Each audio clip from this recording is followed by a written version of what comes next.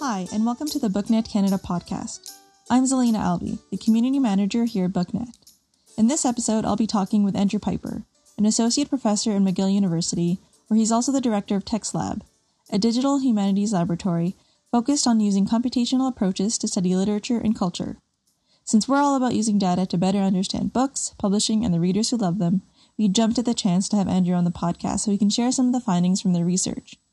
He'll be talking about the patterns they found after analyzing a decade's worth of bestsellers and prize winners, how the lab's findings can be applied in the real world, and what else we can learn about books by using quantitative analysis. So, let's start with how this whole project started. This project, it actually began when we were starting to look at what makes a novel win a prize. So our first question wasn't initially into bestsellers, but more about whether we could predict prize-winning novels.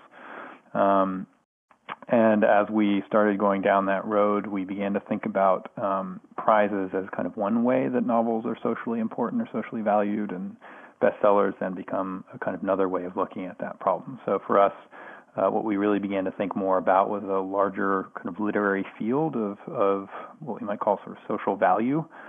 So how books become important to people and in different ways. So winning a prize is one way that that's true. Selling a lot of copies is another way. And there might be other kind of metrics that one could come up with to think about how books become important culturally. So that's kind of where we started. And I think that's been an important background for the stuff that we're finding and the questions we're asking. So what we're really interested in is how these groups relate to each other, not in any kind of absolute sense, but more in a relative sense. So we looked at a sample of about 200 bestsellers from the past decade, and these were the best works on the bestseller list for the longest aggregate period of time. And again, this is in an American context. We were using the New York Times bestseller.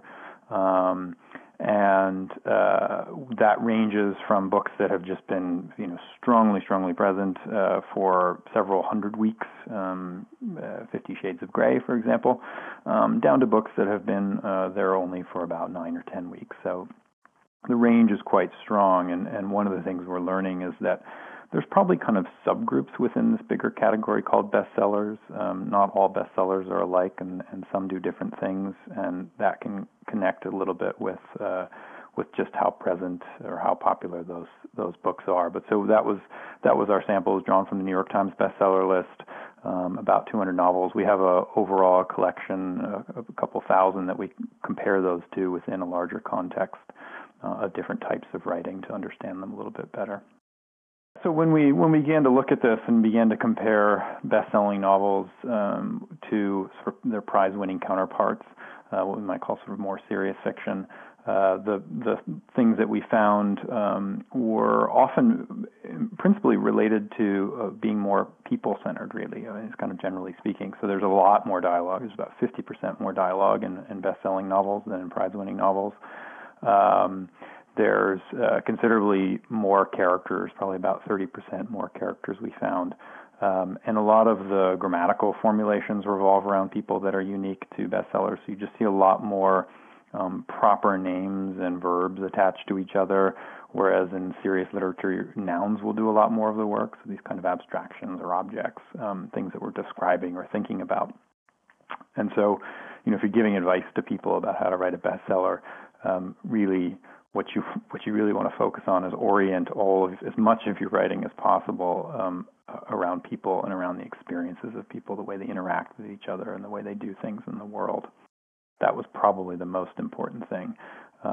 We also found kind of very clear thematics too, which most people are sort of familiar with intuitively when they look at bestseller lists. So a lot more focus on crime and legal dramas, a lot more technology focused. And one of the things that surprised us that came out over the course of the research was something that probably would be less intuitively clear to readers or to people setting out to try and write a novel, is the emphasis on time. That was something that we found as a very strong predictor.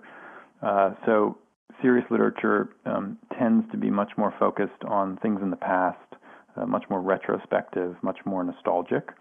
whereas best-selling writing tends to be much more written to the moment. So the time frames of bestsellers really are like the single day. So tonight, tomorrow, yesterday, this afternoon. They'll mention specific time frames. Next, now. There's a sort of vocabulary of urgency that drives the action of a bestseller. Whereas serious literature tends to be much more reflective and based in the past. Can you talk a little bit to the purpose and the goal of this kind of data analysis?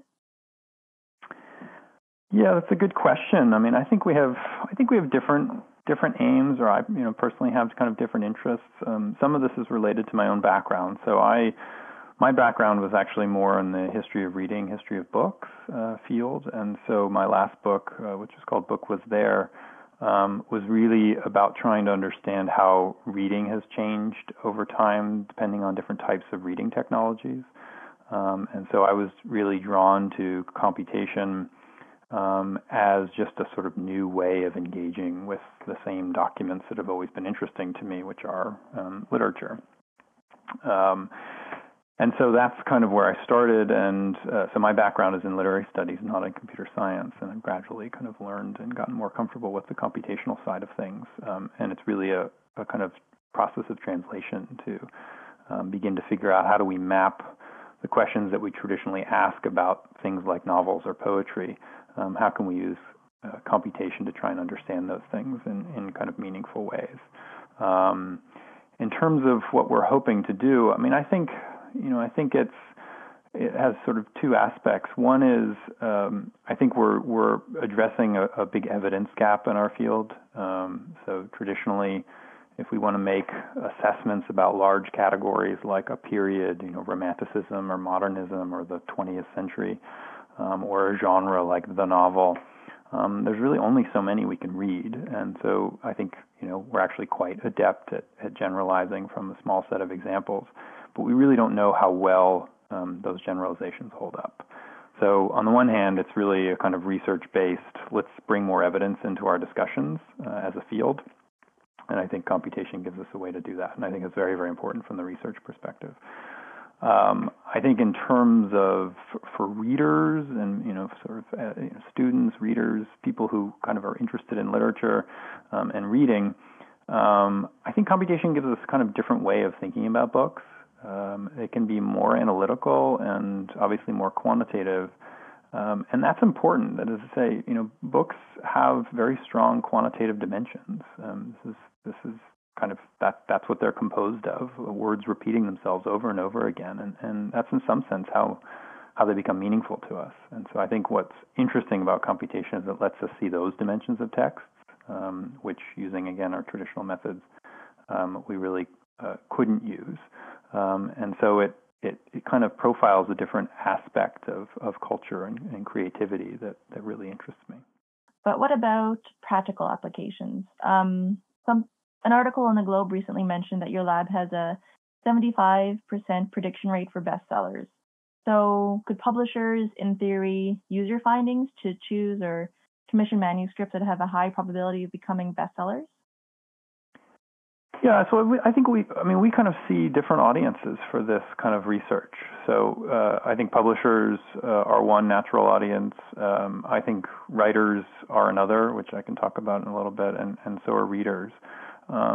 So in terms of publishers, it may be the case that some publishers are beginning to experiment with this kind of work. I haven't heard much about it. I'd be curious to know the extent to which it has become active within publishing circles. I'm sort of surprised it hasn't. It makes sense that having a more analytical understanding of one's backlist or even commissioning new books is just a really practical way to go about predicting whether something may catch fire with the public. And we know there are a lot of extrinsic factors that go into making a bestseller, not least of which whether the person has already written a bestseller. But we also know from this research that there are a lot of intrinsic factors. There are a lot of aspects that are very predictable about whether a novel will or will not be a bestseller. And having that information can, as a publisher, could be very useful for helping select manuscripts from your submissions and figuring out how to gauge your advance or predict market, to sort of make judgments about the marketing budget that should go with something. So it's not going to change everything, but I suspect it could be a very useful tool in trying to make assessments about where to make these investments and to make choices which have traditionally been sort of aesthetic or intuitive. And I think data can once again be very, very helpful in that vein. Mm-hmm. It does seem like publishers already try to do that kind of looking at the industry, see what's working and trying to replicate that, but they don't have much accurate data or anything really hard to pin down to really make those predictions based on. So this would be a way of making it a little more scientific, but in tandem with obviously other factors going into that decision making. I think what they haven't been able to do yet really successfully is get inside the books.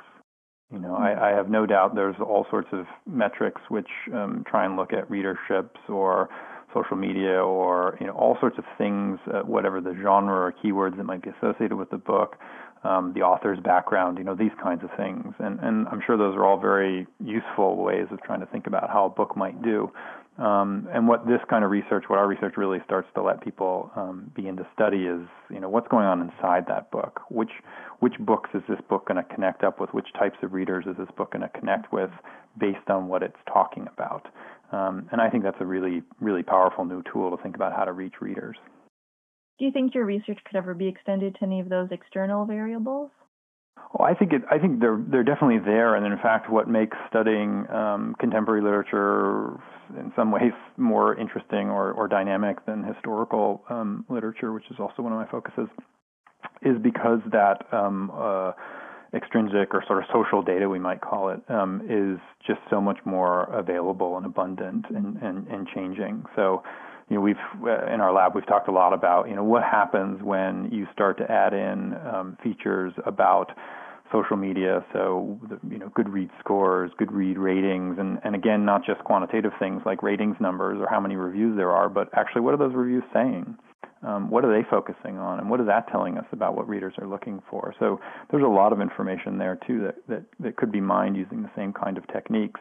And so when you begin to connect up these features, the book has these kind of topics or tendencies or aspects that it's focusing on, and we know readers are kind of interested in these types of focuses and features and so forth. You really can get a more robust picture of how a book is going to connect with readers, what kind of audiences it's going to be most suitable for, how large those audiences are. So, yeah, I think understanding the inside of books is a piece of the puzzle, but the same techniques can give you a really rich portrait, I think, also of readerships, which are getting more public and visible. The old days, the myth was the sort of lonely reader, silent on a couch, and you didn't know anything about that person. I think people are much more public and invested in sharing their reading experiences, and that obviously gives all of us more of an understanding about what motivates readers, what makes readers enthusiastic, what makes them get attached to books. Mm-hmm. And I think, ebook or e-reader manufacturers are already collecting a lot of that data on how people read books, what they're reading, when they stop reading something, how quickly they're reading, things they highlight. So we're getting a larger segment of data to look at. So your research on the bestsellers focused on American bestsellers or ones that were on the New York Times fiction list. Do you have any research or speculation on variance between countries? Obviously, we would be interested in Canadian bestsellers, but also maybe nonfiction or juvenile titles. It's a very good question. One of the things we're finding is that the Canadian bestseller list tracks, depending on which ones you're looking at, but the ones we've looked at so far seem to track quite closely with the U.S. ones. Which probably won't come as a surprise to many listeners. There were a few slight differences, but overall, they really seem to be fairly close to one another. We don't know too much about the rest of the world, which is actually a kind of new pilot project we're trying to get off the ground to figure out ways to study those differences, because I think it is a very interesting question about different cultural orientations to best-selling writing and how different that is. but we haven't gone too far on that road. And right now we're focusing exclusively on fiction. Can you identify patterns changing over time? It sounds like, you had a data set for a decade and you identified patterns from those, but it would be interesting to extrapolate the data in some way to see how things might be changing over time. Yeah, we became really interested in this, and so far, honestly, we haven't seen much change. So we looked at this past year. So our data set stopped in 2014, so then we looked at 2015. And if anything, we saw the most dominant trends from the previous decade only getting stronger. So more crime, more violence, more legal drama, and a lot more technology. In fact, it was really the technology that seemed to be the features that jumped out the most. So more screens, more texting, more phones, more videos, anything you can think of that has to do with communications technology seemed to be even more prevalent this past year than in previous years.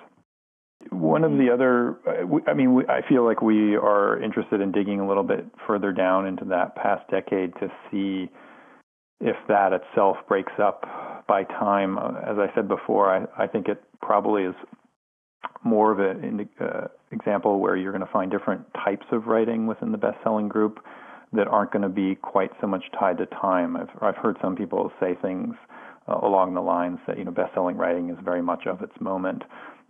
What interests me about the uniformity of the features we're finding, the continuity, is either that moment is longer than we think about, year to year, may not be the best time frame, or whether there's just a lot more sort of thematic and stylistic stability to bestsellers than we've previously thought. So that's something we want to look more into.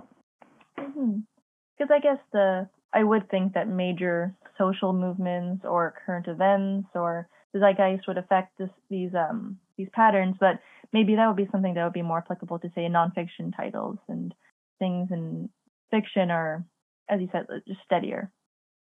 It's possible. I wonder whether the time frames, when we think about these sort of historical moments, whether actually we often register them in broader scales, so that a decade may be too small of a window almost, and that really these things happen in 20 or 30-year cycles. Right now, what it really looks like is that kind of CSI effect, the sort of just detective, technology-based, action-driven drama story. Even when you reframe it as a historical novel or put some other window dressing on it, that's really what continues to jump out.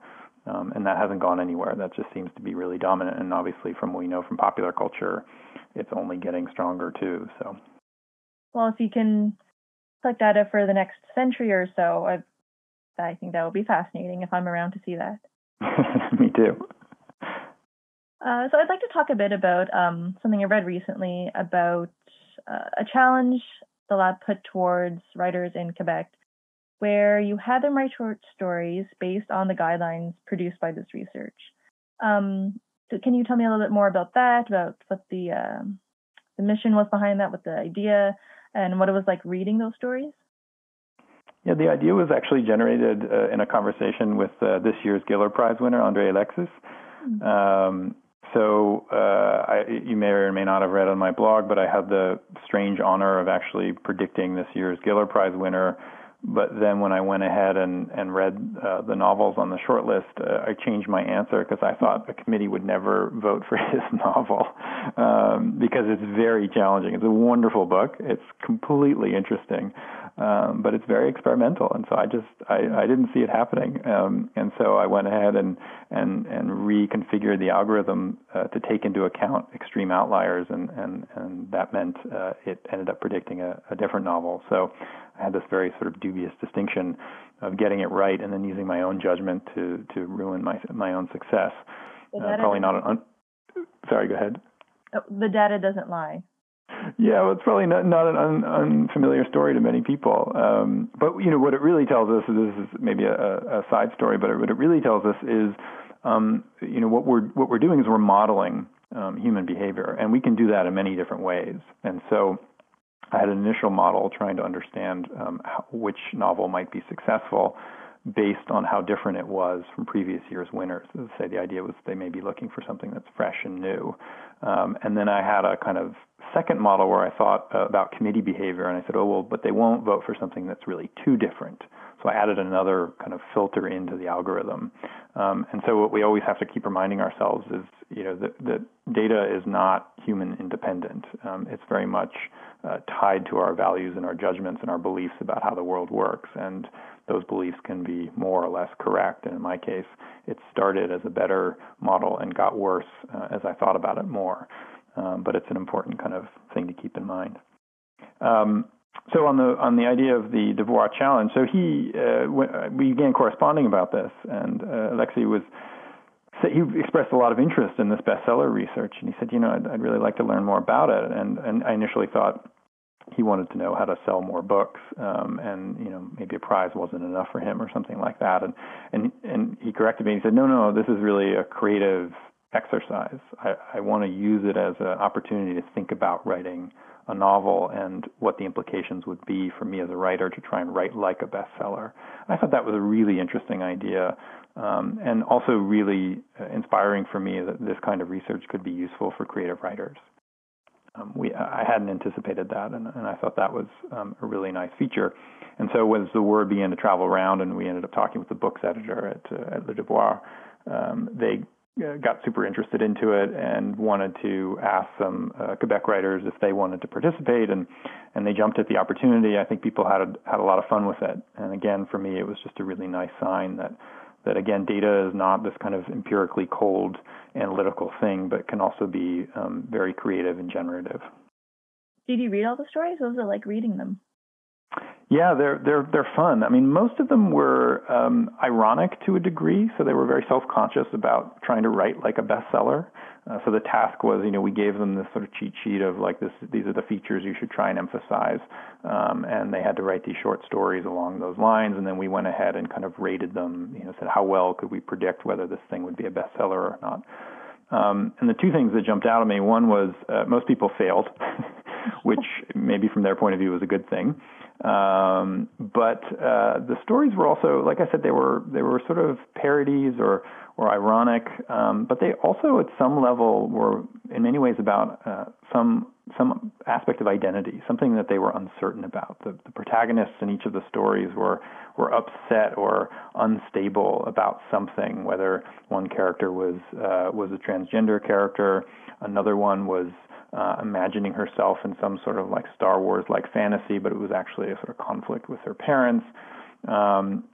Another person was a potentially murderous inheritor of a big estate. And they each kind of wrestled with something that they couldn't fully understand. The one I liked the most was about a writer who couldn't finish her own story. And she was wrestling with these constraints that clearly sounded like the tables we had sent along. And so it clearly influenced some of their creative thinking. Interesting. Well, it definitely sounds like a very interesting challenge for the participating writers and any other writers who would want to do something similar.